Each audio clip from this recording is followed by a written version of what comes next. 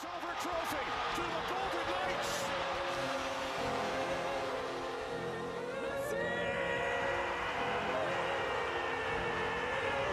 Put it in, and the other way. This is caught.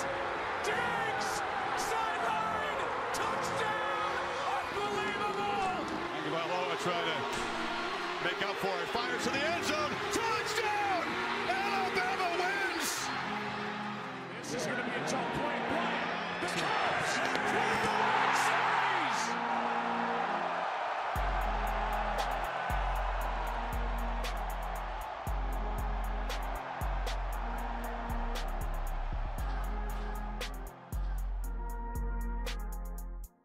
If your metro don't trust you, I'm gonna shoot you.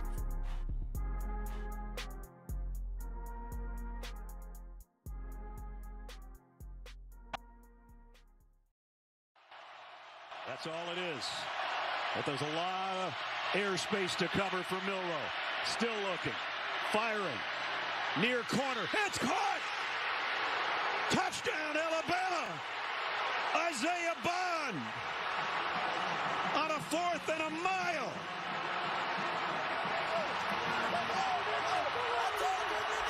"31 yards, touchdown, tied."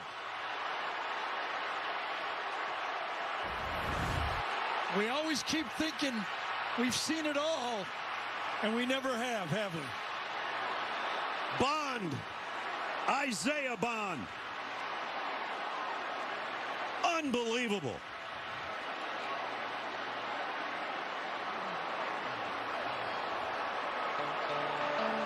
Clearly had it.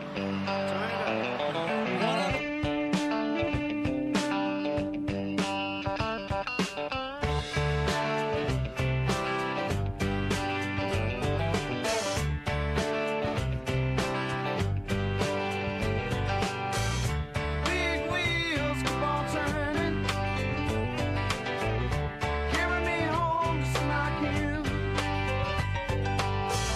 Singing songs about the Southland. I miss Alabama once again, and I think it's the same. Yes.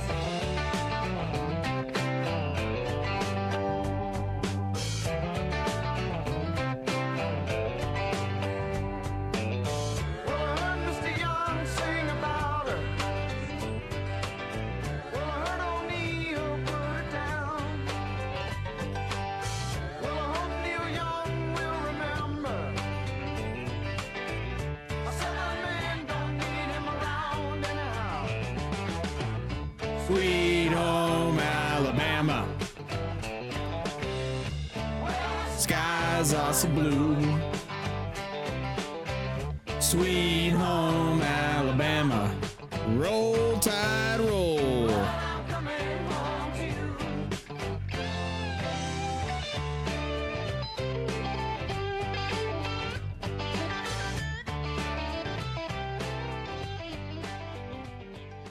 Welcome, one and all. Welcome, one and all. Episode 74 of the We Know Ball podcast. What an intro, huh? What a play. What a weekend. What a sequence of events that unfolded in front of our very eyes over the last 4 full days of the weekend. 4-day weekend, Thanksgiving, Black Friday, Saturday rivalry week in college football, and NFL Sunday. So much to talk about. Like it's honestly a little bit concerning how crazy it is to talk about. There's so many different things that went on in the world of sports. On the docket today, I'm not kidding. I think we have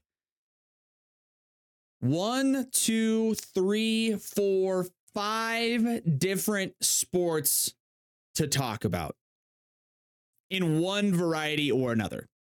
5 different sports. We will get to the NFL. We will get to college football. We'll get to it. We'll get to all of it. I promise we'll get to all of it and then some. Drop our hot takes. This may be a little bit more of a lengthy episode, if I'm being honest with you, because there's a lot to unpack across all the sports. And before we get into the NFL, before we get into the NBA, before we get into college football, I promise this is going to be a first in the history of the We Know Ball podcast. We're going across the pond to the Premier League. What? The Premier League. Alejandro Garnacho scored a goal for Manchester United over the weekend. Maybe the most ridiculous goal I have witnessed with my two eyes. Maybe the most ridiculous goal I have witnessed with my two eyes. Let's listen in on the call from NBC Sports and the Premier League. Everton versus Manchester United. Just north of 2 minutes into the match. This is spread by Lindelof. Rashford face to face with Mikalenko. Dalot joining in from fullback. Dalot for Garnacho! Oh wow! Oh wow! That is one of the great goals in front of a stunned Gladys Street. Special beyond special.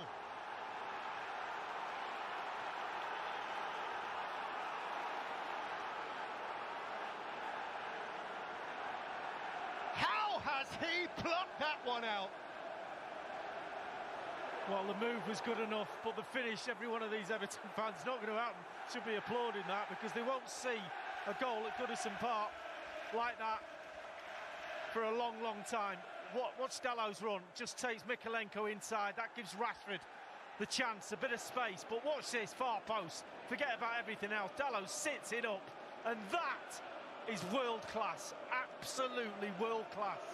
VAR in my ear checking something. Don't you dare disallow this. There's nothing to be disallowed. It's an absolute world class goal. Yeah, so Alejandro Garnacho, it's hard to describe if you haven't seen it. Basically, just go watch it. But Man U swings it out wide, and cross comes in a little bit deep, to be honest. Right? Typically, crosses in soccer coming from the outside in towards the net. You want that to be a problem for the goalkeeper. You want it to be in front. A lot of times you want the goalie to have to make a decision whether to come out and punch it or to stay in the net and play the shot. And you want the ball to be in the vicinity of the net so that any header deflection is something that you can try to put on goal. In the case of this cross, it came basically over the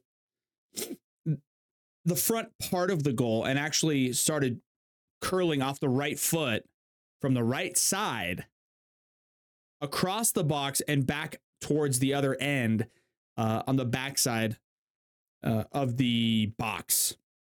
And Alejandro Garnacho, running away from the goal, decided his best opportunity and his best chance to score was with a bicycle kick. Now, if you've never seen a bicycle kick, or you've ever tried a bicycle kick, I'll put it that way.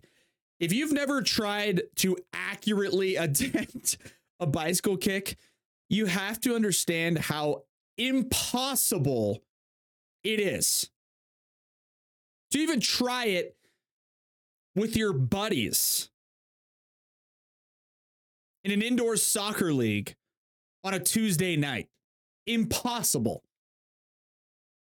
It's impossible to make contact. It's impossible to make contact solidly. And on top of that, there's absolutely no way with the tracking, the delivery of your leg over the top of your head for you to strike that ball accurately and put it not just on net, but in the bins, top shelf. To put that thing top shelf, out of the reach of the goalkeeper, historically, in my opinion, one of the best goals you will see in the 2020s. Historically, one of the best you'll see. And I had to start the show with that because it was incredible goal by Alejandro Garnacho. One of those goals where it sets you up for superstardom in the years to follow. Superstardom.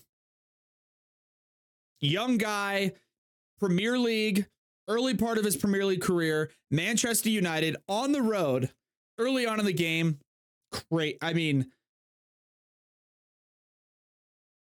I'm looking at a YouTube video that's in the suggested parts of this highlight I just showed you from Sky Sports News, which is the British, main news channel that they run with. And the caption of that video, as obviously most people try to clickbait to some degree, the caption or the title of that video is, was Alejandro Garnacho's goal against Everton the greatest overhead kick in Premier League history? I don't know if you know how long the Premier League has been around, but I'm pretty sure it's been around for 100+ years. So for a goal like that to be considered potentially the greatest overhead kick in the history of a league tells you everything you need to know right then and right there. Tip your cap, hats off to Alejandro Garnacho as an outside FIFA playing non-committal soccer fan like myself, who doesn't watch it regularly, but also understands the brilliance and greatness that is the sport of soccer. That goal is as good as it gets. It's as good as it gets, and it's the type of goal that you're going to be seeing on the best goals of the 2020s highlight reel. Literally.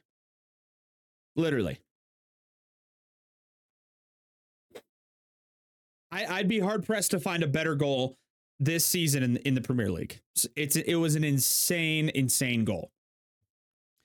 And that's soccer. And like I said, before we started talking about it, I think that was the first time we had talked about soccer pretty significantly on this show.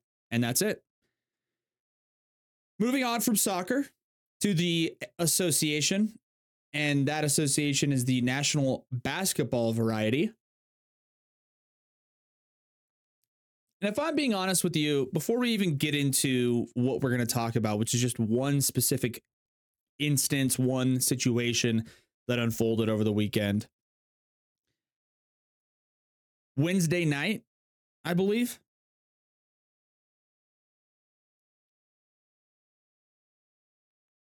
The NBA as a whole, at least for me, is hard to even spend a lot of time talking about, because over the course of the last decade and a half, I think it's turned a lot of people off, because you had that stretch run where it was Golden State and Cleveland for the NBA Finals matchup in like 6 consecutive years. It was something stupid. LeBron's in the finals every other year or every year. And then when people don't get LeBron and people don't get the Golden State Warriors, all it is just a complaining bitch fest from the diehard NBA fans, because they go, oh, it's so boring. The Nuggets is so boring. The Suns and Bucks is so boring. So from the outside, as a non-diehard NBA fan, I go, well, I guess that must have been a pretty boring NBA Finals. I don't really want to watch. But then I see Golden State and LeBron James in the finals every year, and it turns me off to it as a casual fan, because I'm like, wait, didn't they just play in the finals? And haven't they both played in the finals every year, no matter what seed they are going into the postseason? Oh, so the NBA regular season means nothing. Get healthy, have everybody ready to go, dialed in, with 5 games under their belt going into the playoffs. If you've got a great roster, just talent-wise, you're going to go deep into the postseason. You've got that part of it. Then you've got the fact that the NBA is a giant complain fest most of the time, and some of the best players in the entire league spend half the time complaining about the situation that they find themselves in because they're not winning basketball games. It's an egotistical league. It's hard to follow in a lot of ways, because turn your back on it for 3 months in the off season. Like, stop paying attention to the NBA. Let's say you go on a 3-week vacation or something crazy. You study abroad. You don't have, I don't know what the case would be. You could go one NBA off season, come back, and there could be like 18 different dudes that are quote unquote superstars that are just on different teams every single year. I mean, I feel like in the last 5 years, Russell Westbrook, James Harden, and Dame Lillard have all been on different teams every single season. Like in the last even 3 years, I feel like Russell Westbrook, James Harden, and Ben Simmons have all been on a different team every single season. And the NBA would probably consider most of those guys, at least at one point, superstars. So it's hard to follow the NBA. All right. It's been a participation league trophy league for a little bit. The NBA, people like me watching the NBA as an extremely casual fan from the outside who appreciates the sport of basketball, I have a really hard time following the NBA consistently and regularly, because the regular season, like, it means nothing. It means so much nothing that they had to create an in-season tournament to incentivize their players to try really, really hard during the regular season. And that didn't work. I promise you, ask any of the players, they have absolutely no clue and no care in the world about this in-season tournament. It means absolutely nothing to them. The financial incentive is nowhere near the number it needs to be for them to actually be balling out for it. So the regular season means nothing because we've seen it time and time again. Just get your big three or your big two healthy and ready to go. Come playoff time, you're going to make a deep run, is what it is. Then you've got the play-in tournament. So 65 or 70% of the league makes the postseason. That's not fun to watch. What's the incentive to play in the regular season? There is none. You can finish under 500 and you can make a run, quote unquote, or get into the postseason to some degree. And in all reality, they just created the play-in tournament because LeBron had a hard time recruiting superstars to play on his team. So the Lakers, or the team that LeBron was playing on, wouldn't really do well in the regular season, but they still needed LeBron to get into the postseason. So they created a tournament outside of the postseason to play in to get into the postseason, aka get LeBron in the playoffs. That's all it is. So it's hard to follow as a fan from the outside.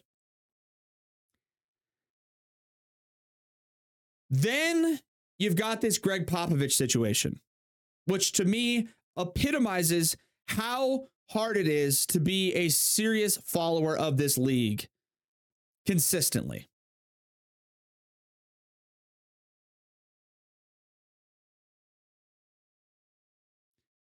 Popovich, well, let's just play the clip. Let's play the clip and then we'll talk about it. And this happened again 4 days ago. Kawhi Leonard is at the free throw line attempting free throws as a member of the Los Angeles Clippers in San Antonio in the second quarter with 3 minutes left to go. Foul. That is 2 on Keldon. Leonard coming an average of 21. Had that Monday. 80% from the line on the season. And Kawhi with 8 points tonight, 3 of 5 from the floor. It is only 3. Excuse me for a second. Pops on the mic. Stop all the booing and let these guys play. It's got no class. It's not who we are. Knock off the booing. Pop telling the fans to lay off Kawhi Leonard. But that's not San Antonio. Well, I don't believe I've ever seen that. I've seen a number of college coaches motion to their crowds, particularly the student crowds, if they're. So Greg Popovich just grabbed the microphone during the game, as you could clearly hear, and basically told the fans in San Antonio to stop booing. Stop booing Kawhi Leonard. Stop booing the players. The opposing team.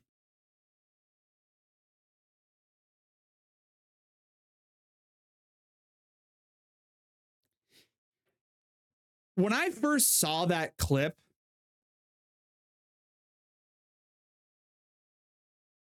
a lot of different things went through my head. When I first saw Greg Popovich grab the PA microphone during the game, a million thoughts started racing through my head. Is this a joke? Like an actual, like, is he messing around?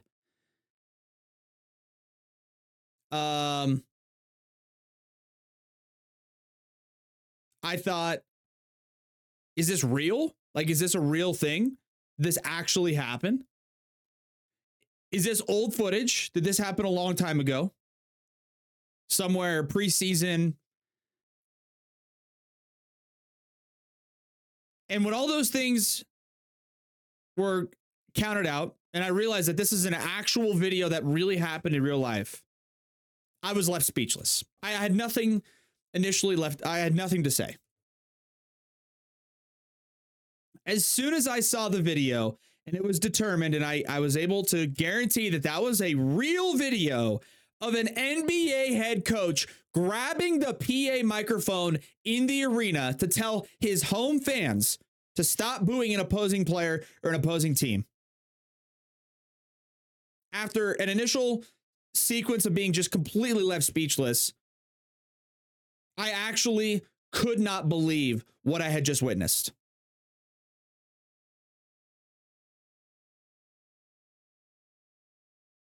Because I watched it all the way through, saw Popvich grab the mic, watched the video, saw it come through my Twitter feed. I was like, this has got to be fake. There's no way. This has got to be an old video. This got to be like a joke, like he's messing with the fans. Nope. This is real.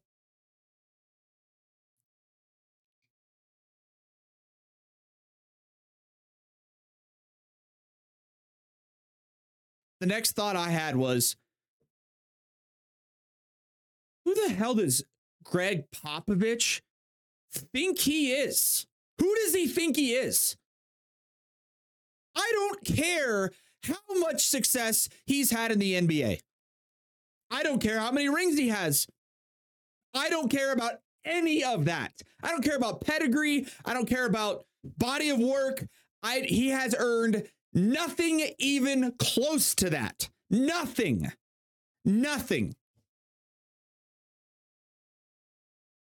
He was upset because the San Antonio Spurs home fans were booing Kawhi Leonard. Kawhi Leonard obviously had a good run of success on the Spurs, won an NBA championship with them. Apparently, Popovich didn't think the booing was warranted for Kawhi Leonard while he's shooting free throws. He's shooting free throws. That's what you do at an NBA game, is you shoot free throws as an opposing player and you get booed. That's what happens. I don't care if Kawhi Leonard played 29 years on the San Antonio Spurs and won 29 championships and went undefeated every single year. The next time he's in that building as an opposing player shooting free throws, he's going to get booed. That's how professional sports works. That's how life works. Racial slurs, family members, all that stuff, don't do it. I don't like it. I would never condone it. I don't think it's respectful. It should never be even considered inside an NBA arena. Never do it. But booing? Hey, Pop, newsflash. Booing has been around since the Roman Empire. It's been around since the Roman Empire.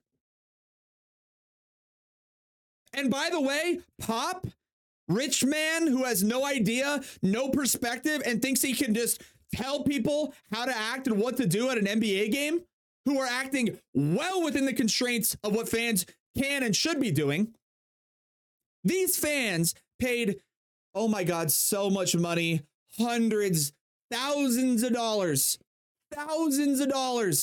to be at that game, to pay your salary, to watch you play, watch you coach.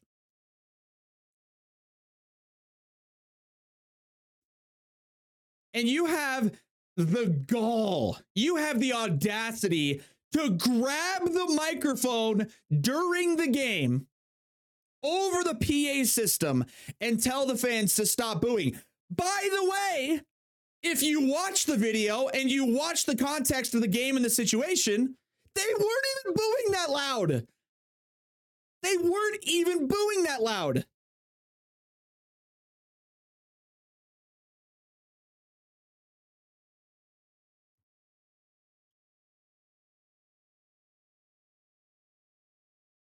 And if you think that's bad, Pop, of all people, you should know how insignificant that booing and that entire situation was. Because you've played in the NBA Finals, you played against hostile environments, you played on the East Coast, Boston, Philly, New York. You think booing a player's bad? Booing a player's bad while he's shooting free throws? How about when the guys at the baseline, the guys under the hoop, the guys that sit 2 rows behind the bench are yelling at the players in Boston and Philadelphia and New York about their dead parents, their dead grandparents, which I don't condone. I don't think you should. I think there's a line, and I think that's probably crossing it. The point is, where was the PA microphone grab back then? Or in those situations? It's happened to Popovich before. Nope, he couldn't get away with it then. He couldn't flex. He couldn't show off. He couldn't establish his entitled mentality on those East Coast fans. But when it's in San Antonio, that's not what we do. We don't boo. Oh, you don't boo. Okay, so you're the booing police, Popovich. Okay, cool, got it. So you've won some NBA games. You've won a couple titles. You can now tell people how to act at an NBA game. Understood. So now anytime and every time there's any fan altercation or I watch a highlight of an NBA playoff game and I hear the fans booing, I'll be sure to pick up the phone and give you a call, Pop. Make sure that that's okay. Like, who do you think you are, dude? Unbelievable. And by the way, the best part about it is these guys are professional, multi-tens of millionaire athletes. They make gobs of cash to go out and deal with a little bit of adversity here and there, playing in the NBA. And like I said, you can pay them as much as you want. Of course, you should never even entertain the thought of things crossing the line as a fan. Racial slurs, family members, anything like that. Don't do it. Never should be said in an NBA arena. And I agree with anything like that. But that's not the case here. Oh, and it's not close to that. They're booing an opposing player slightly as he's shooting free throws.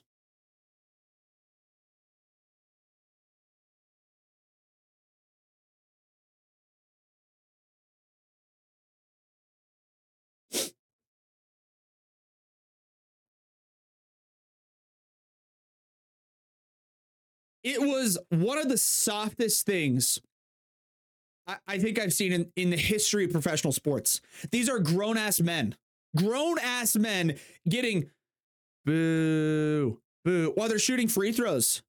And he grabs the mic. Oh my God. Oh my God. Could you imagine any other coach in any other league doing that? Could you imagine it? Could you actually imagine it with your brain, that happening in any? Oh, wait, no, you can't, because nobody would ever do that ever in a million years, ever. Especially if you consider the entire spectrum of all the context in that situation and the severity of the booing that was going on. That was the most asinine, absurd, entitled, soft display of flexing and power and lack of awareness I've ever witnessed in professional sports in all things I've ever seen. And it's unfathomable that actually happened. Now, the good news for Popovich, as he clearly knows this in the back of his head. The good news is it was a news piece and then it kind of got swept away. It is what it is. It's San Antonio. They're not a good team. It's a meaningless NBA game. That's why he went and did it, because he knew he could get away with it. Imagine doing that in the playoffs. Imagine doing that ever. I can't imagine it. But Greg Popovich thinks he's earned that. He hasn't earned it. He's never going to be able to earn anything like that ever in a million years, ever. Completely unacceptable.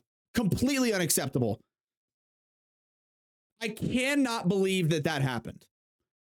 Now, should I be this upset about it? Probably not.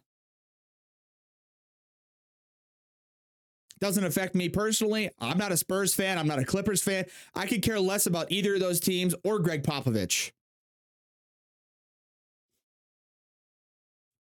But the reason it pisses me off and it's so upsetting is because, to me, it starts to set a precedent about acceptable behavior in professional sports and sports in general.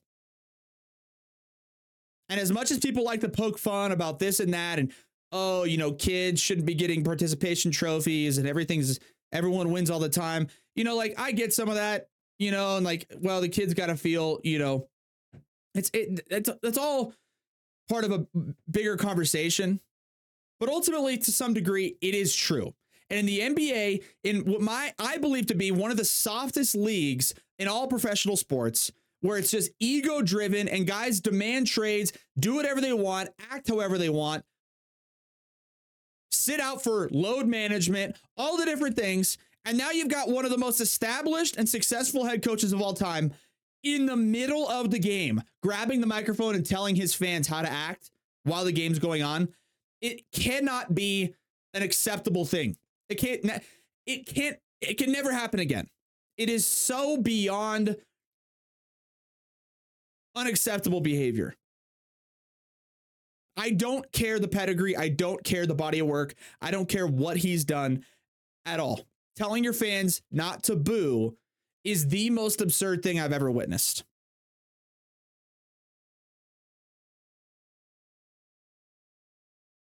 Not to mention just the other parts of it, that Greg Popovich has gotten away with being pretty, let's see, not the nicest guy to the media in his entire tenure as an NBA head coach.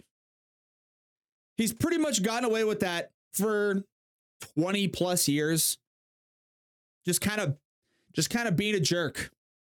Just kind of being standoffish. Now, that part I'm actually okay with, because I understand that sometimes the media can be pretty daunting, can be pretty annoying, pretty pestering. And especially when things aren't going well, it's the middle of the game, it's all this different stuff. Like, you don't want to deal with that. Nope, I totally get that. But Greg Popovich, not that it's ever going to be warranted, he was acting like Kawhi Leonard won 15 straight NBA championships with the San Antonio Spurs franchise. And the only reason he left the franchise is because the Spurs organization and the general manager or whoever traded him. And then since then, all Kawhi Leonard's ever done has been nothing but complimentary about San Antonio, begging and pleading for them to come back. Oh, and Kawhi Leonard also won the MVP 15 years in a row. And then he came back and the Spurs fans were unloading with boos as he left, right? That would be a situation where you go, okay, the Spurs fans, you guys are out of touch. Why would you be unloading him with boos? He's been nothing but great to. None of that. And I mean, none of that is true. And even if that was the situation, Greg Popovich going to the microphone, still not warranted. All you got to do is go up to the podium after the game as you're answering questions, which they do every night. Go up and before you even answer any questions, as guys have done hundreds of times, and go, hey, listen, before you guys start getting into the questions and I start answering them, I just wanted to say our fans came out with a lot of passion, a lot of energy. They showed up, they paid money for their tickets, all that stuff that I completely understand. But late in the second quarter, Kawhi Leonard was lining up for some free throws, a guy that's done and contributed a lot to our organization. And the fans were kind of booing him, maybe a little bit more than some other guys. And I wasn't sure that was completely warranted. So moving forward, as an organization, I hope we're able to generate and perceive all context accordingly. And, specific guys, maybe in specific situations, easing up a little bit. But ultimately, the fans pay their money. They do what they want. I just know as a fan in that situation, I don't know if I'd be booing a guy like Kawhi Leonard. The other guys, yeah, maybe, sure. Who knows? But Kawhi's done a lot for our team. And, you know, I just hope that San Antonio, we can treat him with the utmost respect because he's a big contributor to this franchise and this organization's success. That's it. That's it. That's it. That's all you got to do. That's it. Period. Done. End of story. Drop it. It's not going to make giant headlines. It's going to be like, oh, Popovich criticized. And then you could, no, it's fine.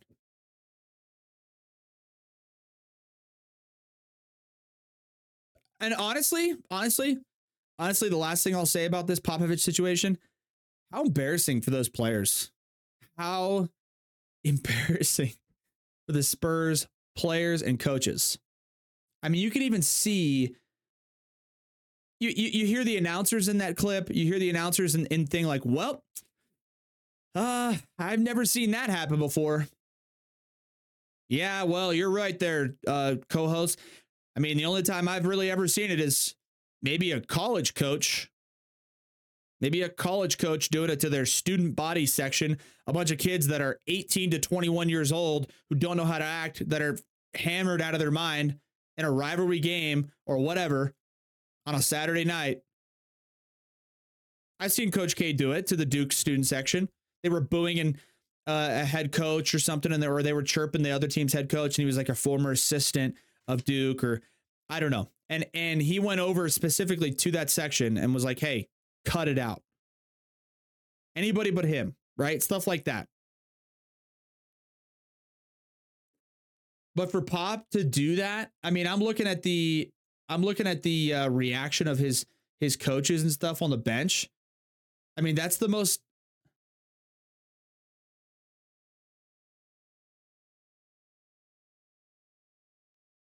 I'm looking at the players right now. Some of them were like, what? Ew, yikes. Go watch the video if you don't believe me. There's a guy sitting next to Wembanyama. I'm not an NBA expert, but just embarrassed. God. God.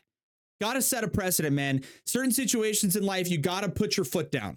You gotta put your foot down. You gotta overreact like I probably am with this Popovich situation. Because if you don't, and you let people just get away with it, then it's gonna set a precedent. And moving forward, coaches or people involved in the organization, shit, even players might go, oh, well, Greg Popovich grabbed the microphone in the middle of the game. I think I can get away with that. Nope. You can't do that ever in a million years. Unless the situation is so dire, so drastic, which it just wasn't in this situation. The players on the bench for the Spurs, embarrassed. I imagine the Clippers were like, that's weird. Why did he do that? They're like not even booing that loud. Also, where the Clippers were from Los Angeles, a big market city to a small market city. Doesn't really matter who's going to be on the team, whether they used to play here or not. He's probably going to get booed. Popovich, joke, dude. What a joke. What a joke. Laughing stock. I mean, that's all time bad. All time brutal move. Opposite of glue guy. All right, I'm done. I'm done talking about Greg Popovich, dude. I'm done. I can't. I'm done. I'm done. We'll move on. Move on to the college football spectrum. Move on to the NFL. Because Greg Popovich is all-time goof. College football and then the NFL. Good news. The regular season is over. Bad news. The regular season is over in college football. We'll go through the scoreboard. We'll go through the rankings, if you will, from number one all the way down, except this week we'll go through actually because the way the college scoreboard is lined up here on ESPN, it's chronological. So they show the Thursday Thanksgiving game and then Friday's games, which there was a bunch of Friday games, and then Saturday. So we'll go through that and then discuss what the rankings are probably going to be and what stuff's got for this upcoming weekend of conference championship games. So on Thanksgiving, number 12 Ole Miss played Mississippi State, the old Egg Bowl. Ole Miss beat them 17-7. A little bit of a snoozer there is what it is. Ole Miss finishes the regular season at 10-2. They're going to play in a pretty decent bowl game. 10-2. Pretty good for Ole Miss there. 6-2 in the SEC. I think their 2 losses were literally Alabama and Georgia. So that's pretty good. That was the only top 25 team in action on Thanksgiving. On Friday, there was a bunch of top 25 teams. Bunch of rivalry games in state or, just close in proximity, geographically speaking, matchups, starting with the Oregon matchup. I don't know the name of this rivalry. I feel like maybe I do if you said it. Anyways, Oregon played Oregon State. Ended up being a top 16 matchup. Number 6, Oregon. Number 16, Oregon State. Oregon beat them 31-7. Pretty resounding victory. They were at home. Oregon State didn't look great. It was kind of sloppy, rainy game, but Oregon ultimately looked pretty darn good. Bo Nix looked pretty darn good. Our defense looked pretty darn good. And we'll talk about Oregon here in a second. Number 7, Texas played Texas Tech, beat them 57-7. Number 9, Missouri played Arkansas, beat them 48-14. How about Missouri, by the way? 10-2, also in the SEC, 6-2. 10-2 overall, 6-2 in the SEC. Number 9, they'll finish the year around that number 9 number, maybe even lower. They'll get into an awesome bowl game. Number 11, Penn State played Michigan State, beat them 42-0. Okay. Number 13, Oklahoma played TCU, beat them 69-45.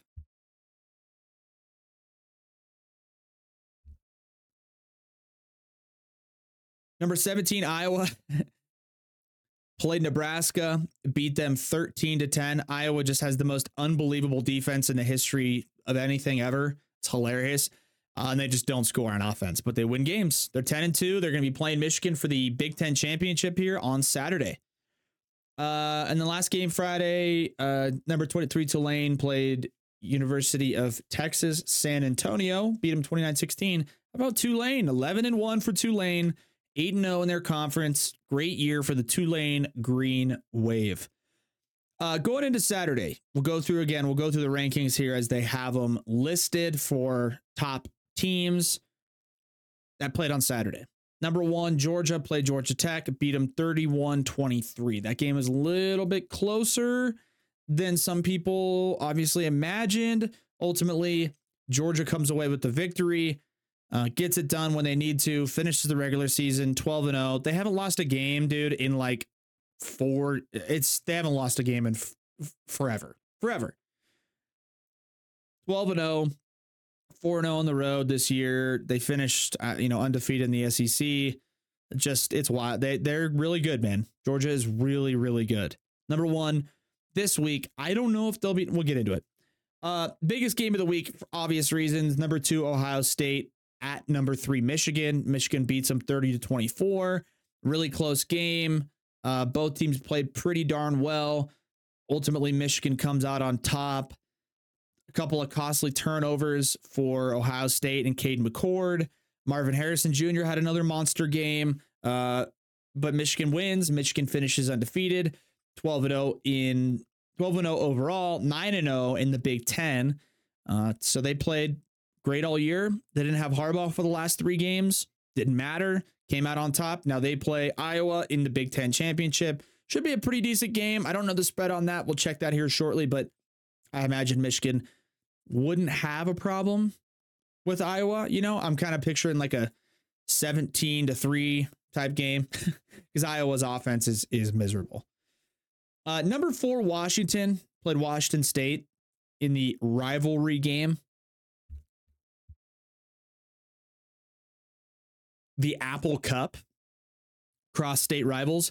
Washington wins on a last-second field goal. Last-second field goal beats Washington State 24-21. Okay. They get the win.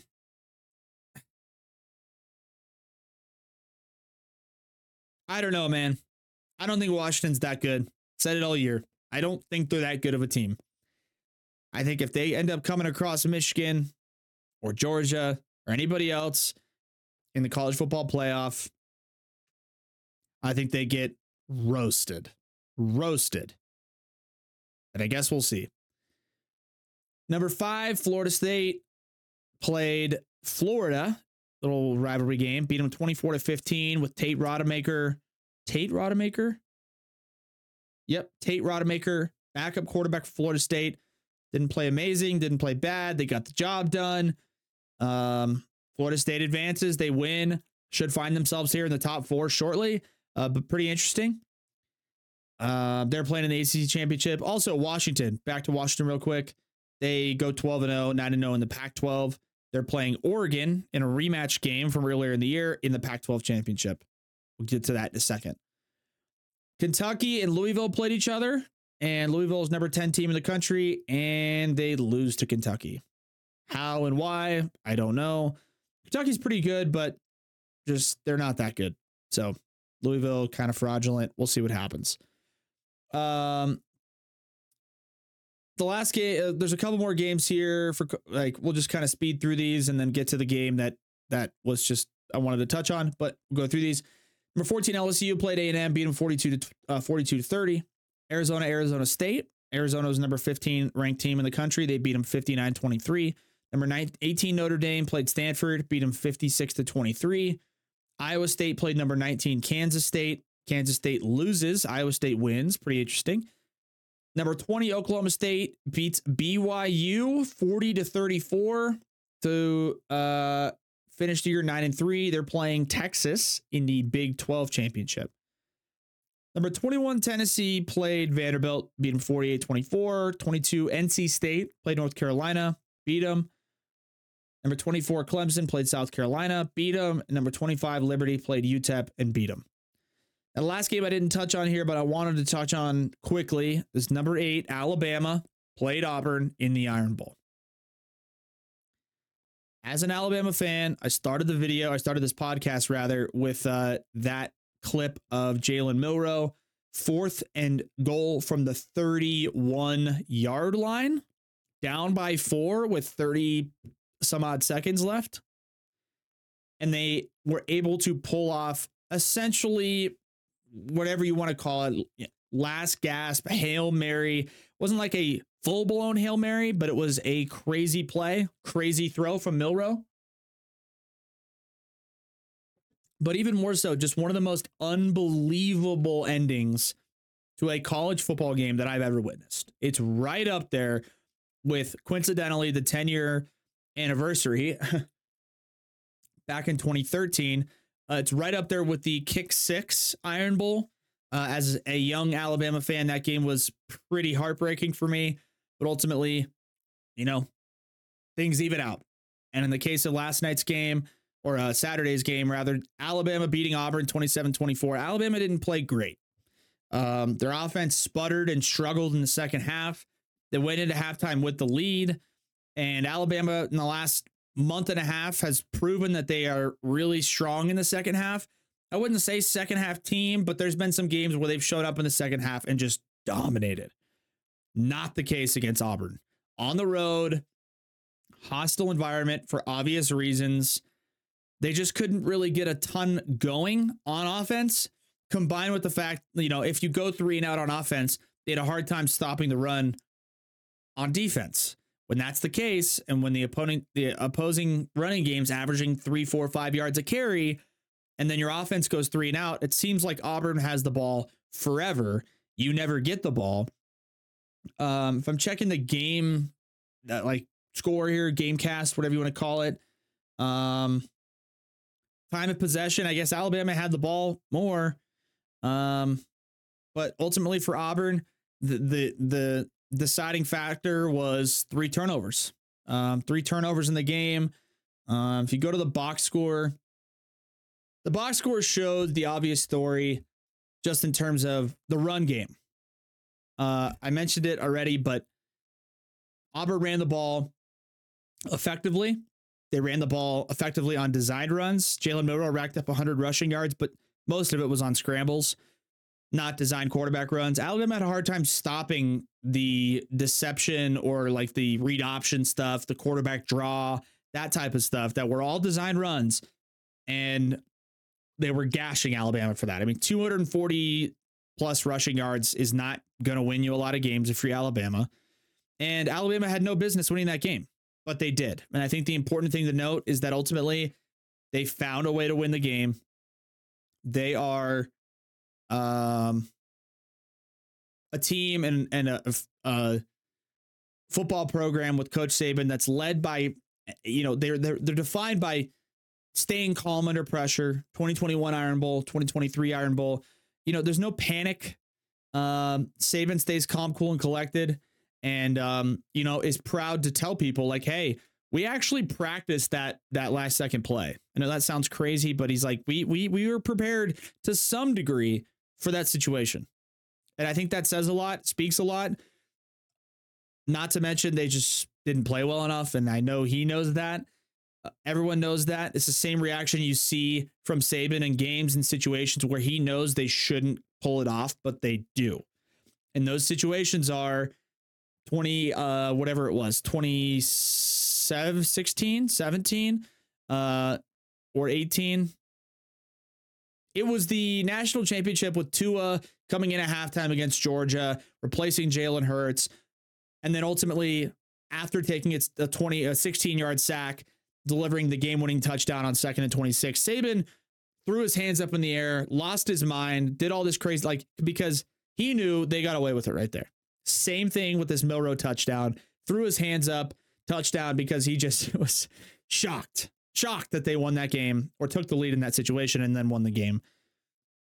And good for them. Roll Tide. I'm an Alabama fan, bandwagon, but I'm a fan, pretty diehard. And now we got Georgia in the SEC championship. Quickly, I wanted to see, I'll look at the scoreboard for this upcoming week. I wanted to hear what Stephen A. Smith had to say about this, and we can listen into it together. It was unbelievable. I couldn't believe it when I saw it. I mean, 4th and goal at the 32. Listen, Milroe, tremendous pass on his part, tremendous catch by Bond, no doubt about that. But Auburn should be disgusted and ashamed of itself. 4th and goal on a 32, and you saw those defensive linemen going up and being completely frustrated, and they absolutely should have been Shannon. There is no excuse for anybody in your secondary to make that kind of error. He was literally got beat in the end zone. Now, if the guy out jumps you and just catches that, just uses athleticism, that kind of stuff can happen. But no, he was open. Yeah. He was open. Yeah. How that happen? That is ridiculous. I just don't understand why you rush two. Why you just rush two and let him have that kind of time. Yeah, that was an unbelievable throw.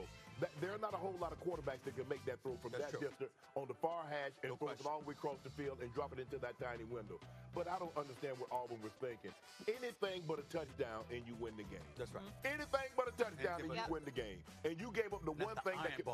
In that state, that what that game means to Auburn. Yep. No doubt. I agree with what they're saying for sure, but hey, we practice it. They didn't. Okay. This upcoming weekend in college football, all the conference championship games. Liberty on Friday, Liberty, 12-0 Liberty, Conference USA regular season champ. They play New Mexico State.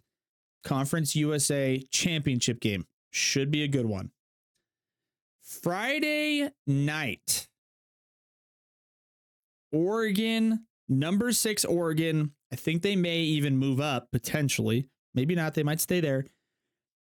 Number 6 Oregon.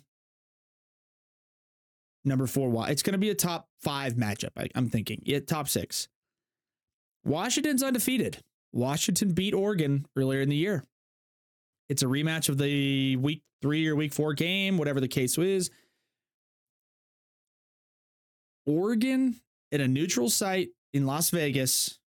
Oregon is favored by 9.5 points.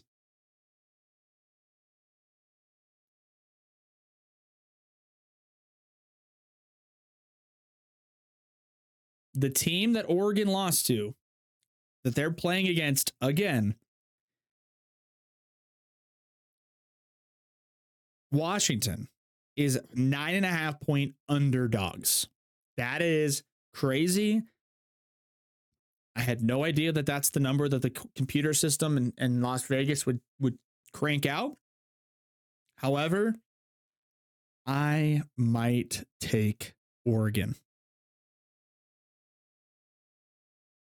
I might take Oregon. Crazy spread. Just all things considered. On Saturday, it's the big, conference championship day, SEC championship, Big 12 championship in the morning, Oklahoma State and Texas, SEC championship in the afternoon between Georgia and Alabama, Michigan and Iowa play in the evening, as well as Florida State and Louisville for the Big 10 championship and the ACC championship. Should be good. Should be a good time. Excited for it. Can't wait. We'll talk to you guys, I'm sure, after that at some point. It's going to be awesome. Moving on to the NFL.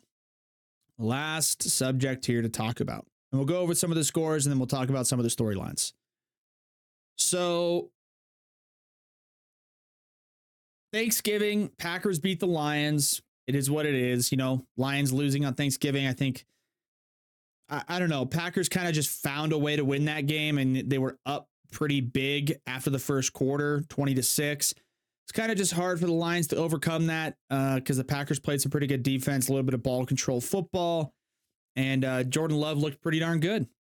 I think the Packers are going to miss the playoffs, but they look good. They look better. I mean, they're 5-6. It's not a good record on paper. They've had their early struggles, but Jordan Love's a younger quarterback. Just give him a little bit of time. I think he'll be pretty decent. I mean, he's got the tools for it. He's a big, sizable quarterback with a good arm action in the pocket. Delivered the ball on time and accurately a ton against the Lions.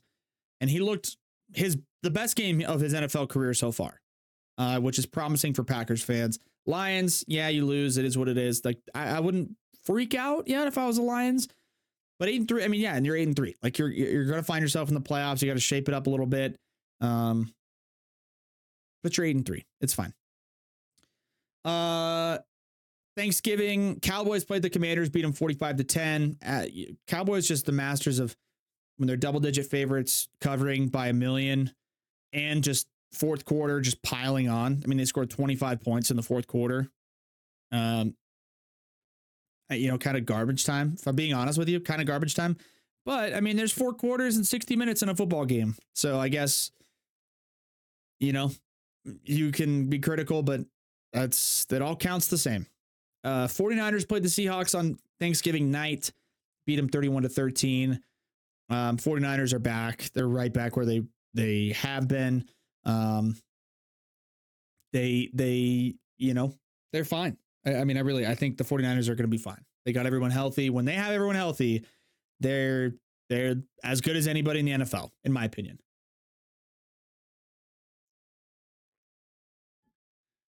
Black Friday, the Dolphins played the Jets.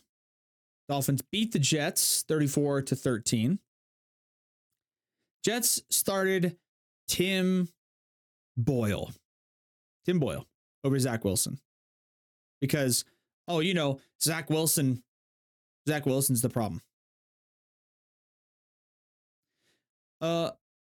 Zach Wilson's okay. So with Tim Boyle, then they're going to score. Oh, they didn't. Oh, okay. And then we'll get to it in a minute, but then the Broncos are playing better. Russell Wilson's taking care of the ball. Broncos are win.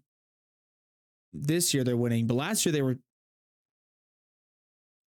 So then what's that have to do with the Jets? But then, wait, didn't the Jets hire Nathan, the head coach, offensive? Guess what? There's a common denominator.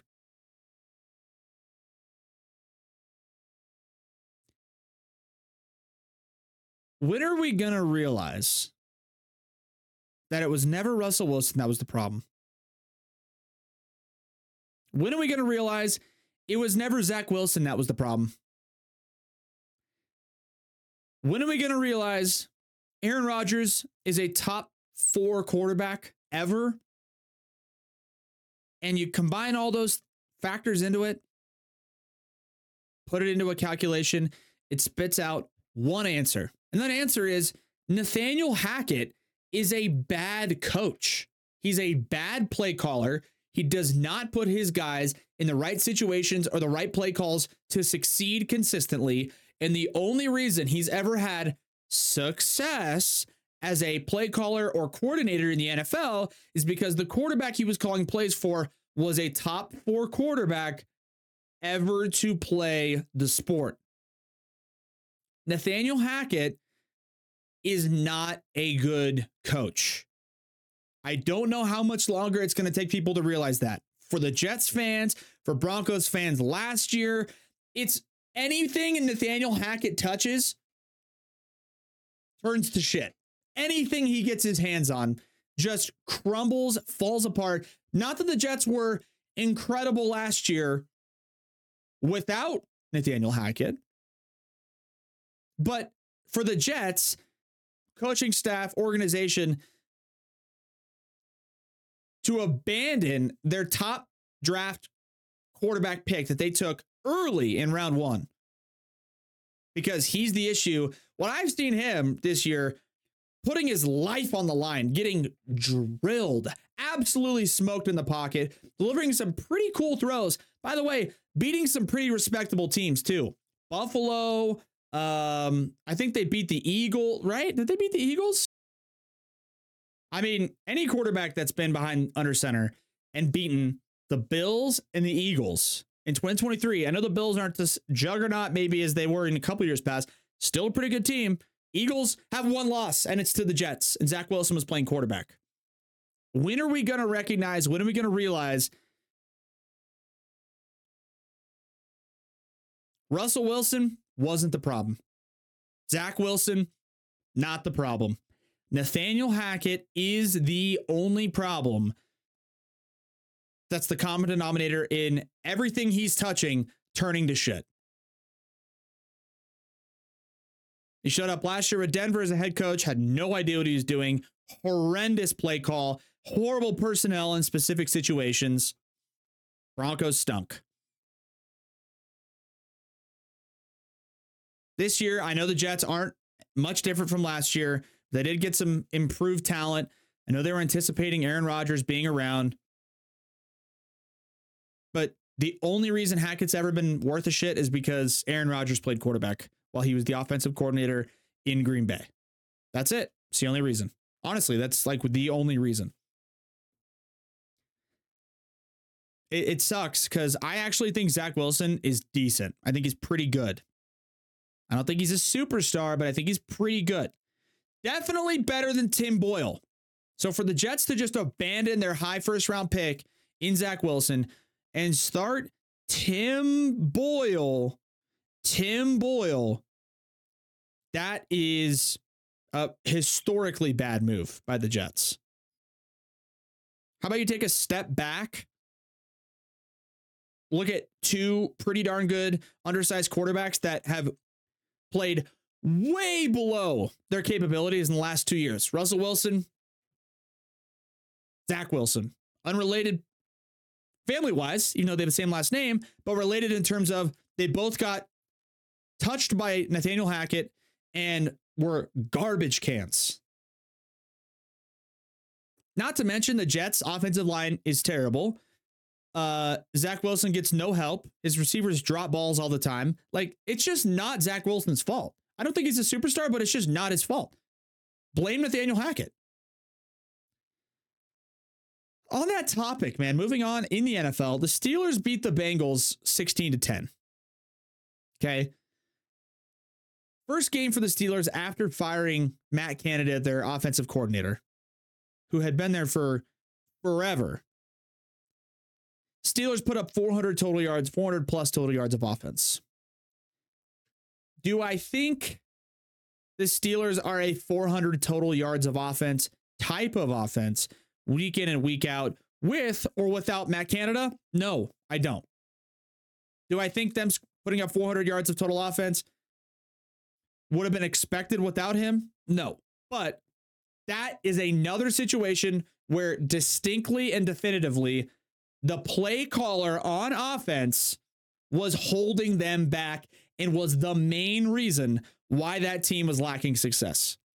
Because as soon as he bounced out of there, Pickett throws for 270, Najee Harris runs for 100 yards, their tight ends got 120%. Like, as soon as he leaves, the moment he leaves, somebody else is drawing up and designing plays. They have success instantly. That's not a coincidence. Clearly and definitively, Matt Canada is and was the problem in Pittsburgh. Clearly and definitively, Nathaniel Hackett is and was the problem in New York and Denver.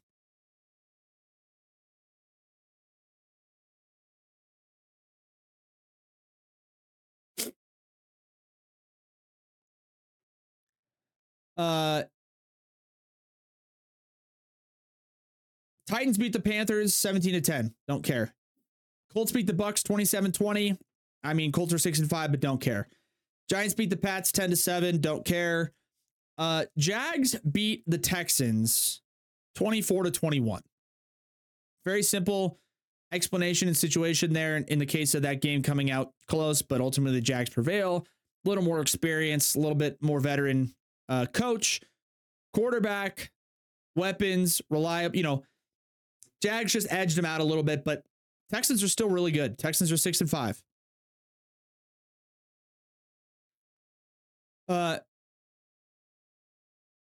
The thing with CJ Stroud too, and Bryce Young, it's obvious and as clear as day. And people for some reason just decide, oh, this guy's not good for 10 games to start his career with a historically bad offensive line, historically bad roster in Carolina, horrendous head coach and play caller. And you're playing quarterback as a kind of an undersized guy, but a number 1 overall pick. They thought you were good enough to go first overall and trade up for you. Nope, guy stinks. How? How can you say that definitively? Well, I don't know. I mean, just look at CJ Stroud. He went right after him and because they're loaded with weapons in Texas. Newsflash. Just a bunch of undersized and no-name guys, not undersized, no-name, quote-unquote guys, but incredibly talented that are being utilized properly with their skill sets.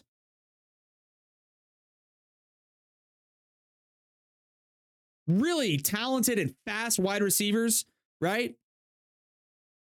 Nico Collins, Tank Dell. They got a 2-headed monster in the backfield with Singletary and who's the other back? Singletary, who just has been just rushing all over the place. Oh, and Dameon Pierce. Like 2 guys that were like NFL starting caliber running backs. Nico Collins, Singletary, Tank Dell, veteran leader Robert Woods. Like, come on, man. Pretty good. And then, CJ Stroud profile-wise, physical-wise, he's tall, he's athletic, he's got a monster arm, he's a great quarterback. For some reason, CJ Stroud went number 2, and Bryce Young went number 1, and most people put that and project that on, well, when the testing situation went down, when these guys were forced to, go through the mental aspect of the NFL Combine, CJ Stroud's testing and his numbers didn't come out as high as Bryce Young's. I think Bryce Young and CJ Stroud are just as good as each other. I think CJ Stroud is in a better situation, infinitely better situation right away. Bryce Young has been getting absolutely screwed by the Panthers since he's been in the NFL. But I also think CJ Stroud not testing out as good as Bryce Young, in some cases, that might be better than people actually think it is. CJ Stroud, Bryce Young, talent-wise, it was a toss-up. CJ Stroud's bigger, taller quarterback. I mean, he's really talented, but Bryce Young won the Heisman. Bryce Young put up crazy numbers in the SEC. It's like, I don't know, they're a toss-up. Well, the testing comes back, and CJ Stroud didn't test out as good as Bryce Young. Bryce Young's really, really smart kid, clearly. Well put together, knows what he's doing, has been just screwed in Carolina. That's beside the point, but CJ Stroud didn't test out well. Guess what? In sports, sometimes it's good to not test out as well.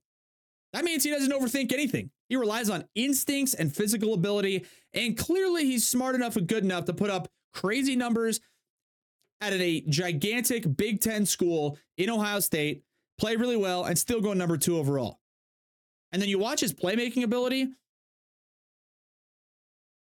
his ability to scramble, throw on the run. He's relying on his physical talent and not thinking so much. And a lot of times in sports, that might be the best way to do it. That's why I think CJ Stroud is having so much early success, because he's not pressed so hard. He's like, man, I'm big, fast, and strong, have a monster arm. I'm going to scramble out of this pocket. I'm going to throw a ball across my body, and I'm going to throw it accurately. Rocket.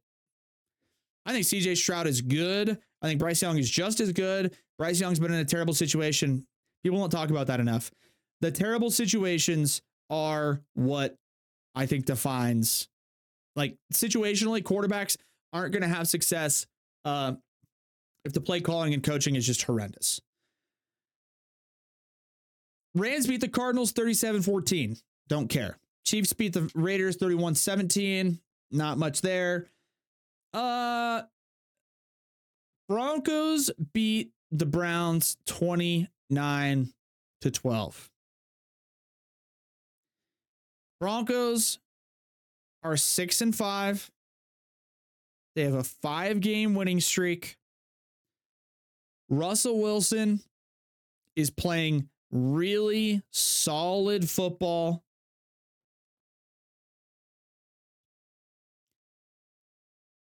This year, he is, let's see. He's got 20 passing touchdowns. He's got 4 interceptions. He's taking care of the ball. Yeah, you know what? His quarterback rating is 54, but that's not much out of the realm of where he's been in years past. He has 103.4 passer rating. Quarterback rating and passer rating, 2 different things. Not going to explain it, but look it up.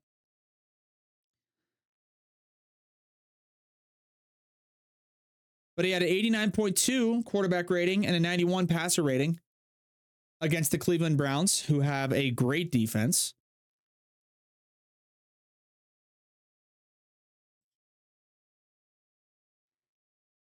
And I still think there's a lot of holes to fix with the Denver Broncos. The run defense is still pretty spotty. Their offensive consistency is still a little bit spotty. But the Broncos are showing everybody pretty simple formula to win football games in the NFL. Take care of the ball. Don't turn it over. Force turnovers on defense. Just win the turnover margin in most games. Win the turnover margin. If it's 2 or 3-0 every game in terms of forced turnovers versus times turned over on offense, 2-0, 3-0, 4-0, you're going to win. You're going to win. Because then you turn the ball over and just run it, get a couple first downs, clock management. Maybe you score here and there. It's definitely possession the opponent's not scoring in. Turn the ball over. Don't turn it over yourself on offense. Take care of the rock. Run the ball effectively. Move the pocket with your quarterback if your offensive line isn't great. And let Russ cook. Throw the ball up to your big-time receiver. Check it down when you need to. Don't force any bad throws. Get the ball out quickly against a good defense. Run a read option. Change out personnel against specific matchups and specific opponents.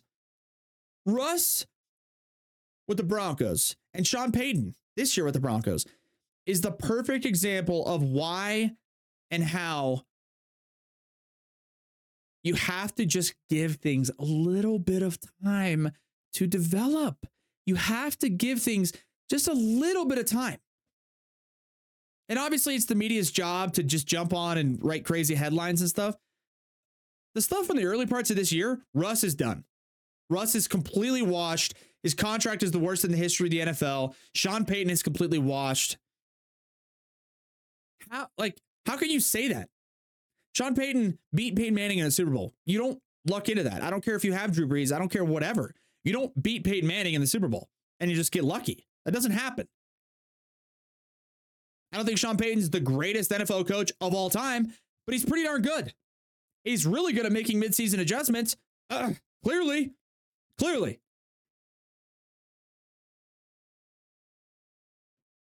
Give things time to develop. You could say it about Bryce Young in Carolina.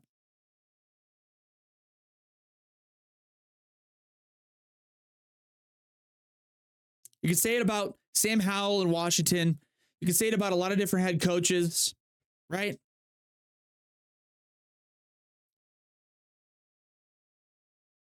could say it about Trevor Lawrence. You could say it about so many different things. Those are young guys, those are young quarterbacks, but just new teams, new situations.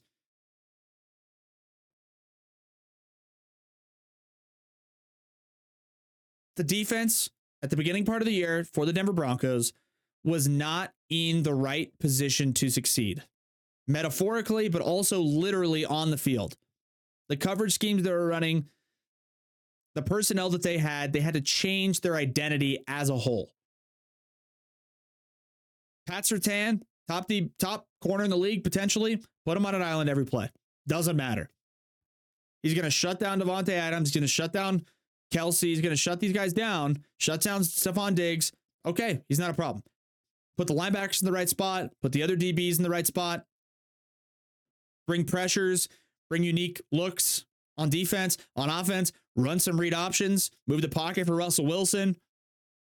Throw the ball up to Cortland Sutton when he's in one-on-one coverage. My God. Utilize multiple running backs out of the backfield. Don't turn the ball over. Force turnovers. Guess what? Win, win, win, win, win, win, win.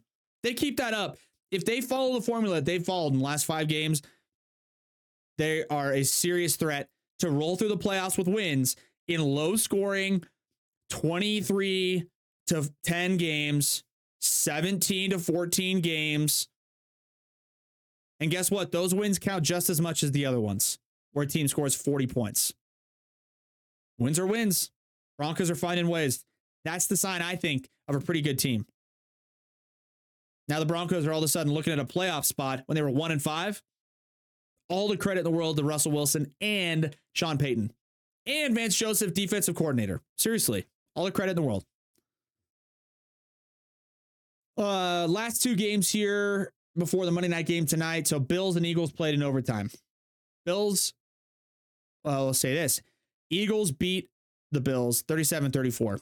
Perfect example. Those two teams are exact opposites of each other in terms of the inevitable fate.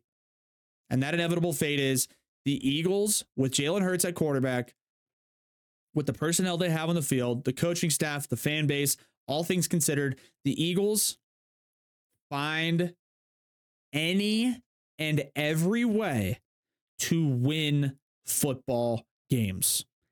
Any way. They will find a way to win. They did not look anywhere near as good as A, their potential, or honestly B, the Buffalo Bills against them.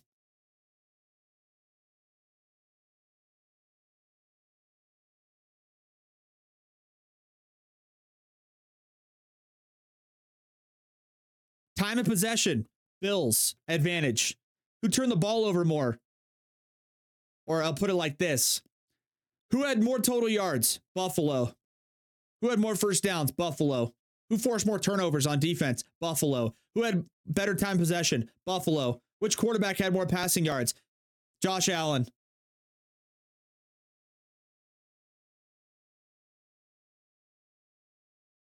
Who had more rushing yards? Oh, Philadelphia. But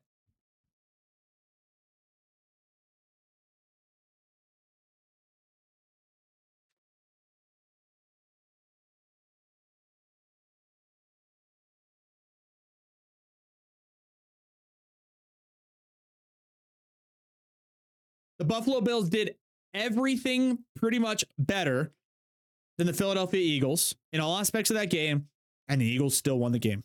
Why? Because they find a way. You can't quantify. You can't. It is impossible, honestly, to quantify numbers-wise the factor of finding ways to win. Jalen Hurts, for lack of a better definition, without being able to honestly quantify it, he is a bona fide winner. He doesn't accept losing. When he loses, the first thing he says is like, it's unacceptable. It can't happen. The good news about losing is you can take tons of lessons away and you got to learn from it. Losing is learning. But then when they win, he's never satisfied and he gets criticized for it. People are like, Jalen Hurts is never happy. That's how you would want anybody to be. That's a champion. Ask Tom Brady, ask Bill Belichick, ask Nick Saban, ask anybody, Michael Jordan, where they just, Michael Jordan went to the NBA finals once and he was like, yeah, I'm good. Well, like, Jalen Hurts wants to win a Super Bowl. And yeah, winning a regular season game is fun. Winning and doing whatever is always fun. He wants it. He enjoys it, I'm sure. But he finds a way, man. He always finds a way. The Eagles are the same that they've been in the last 2 or 3 years. Jalen Hurts is like 30-4 in his NFL career as a starter. Dude, that's insane. That is insane. If anybody else was 30-4 in their first 34 NFL starts as a quarterback, you'd be like, oh my God, this guy is Tom Brady times 5. If Trevor Lawrence was 30-4 in his first 34 starts, are you kidding me?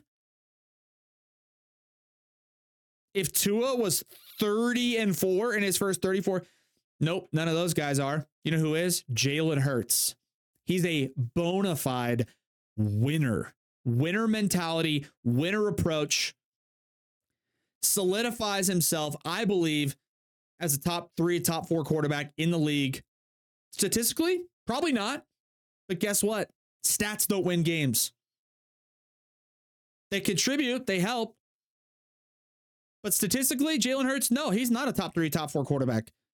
But he wins. He finds ways to win football games. On the flip side, man, Josh Allen, it's time to start talking about Josh Allen as a middle tier quarterback. He's a mid-tier quarterback. He's not bad. He's still in that top 10 discussion. For sure, top 10. But people going into this year or in years past putting him like top 3 above Mahomes in some cases. It's not. He's not there for me. I mean, you can't be 0-6 in your career in overtime games, including the playoffs, and be a top 3 quarterback. You can't be that. And every time you've played against quarterbacks that are in that same top 3 discussion, you don't beat them. And you don't beat Joe Burrow. You don't beat Jalen Hurts. You don't beat Patrick Mahomes. Start to talk about Josh Allen as maybe number 6, 7 quarterback. I mean, you mix in the fact that the guy turns the ball over more than anybody, turns the ball over in the red zone more than anybody. I know his numbers are crazy, man. I know he's a physical specimen, but numbers and being a physical specimen doesn't play in the NFL if you're 6-6 and you're 0-6 in overtime games. I love Josh Allen. I love him. I think he plays his tail off every single day. He's run into a lot of misfortune, a lot of unfortunate situations. The Bills have been riddled with injuries, especially on the defensive side of the ball this year. Put Josh Allen in a tough spot. But you know what else puts Josh Allen in a tough spot? Leading the league in turnovers. Throwing picks in the red zone. Football is a complementary sport. A lot of things can happen. It's not just on the quarterback. But Josh Allen, man, it's hard for me to put him in the top 5 right now. It's really hard. I can't. The Bills are completely dead, and Josh Allen's obviously got a long, illustrious career ahead of him. He's going to do great things. MVP potential at his ceiling, but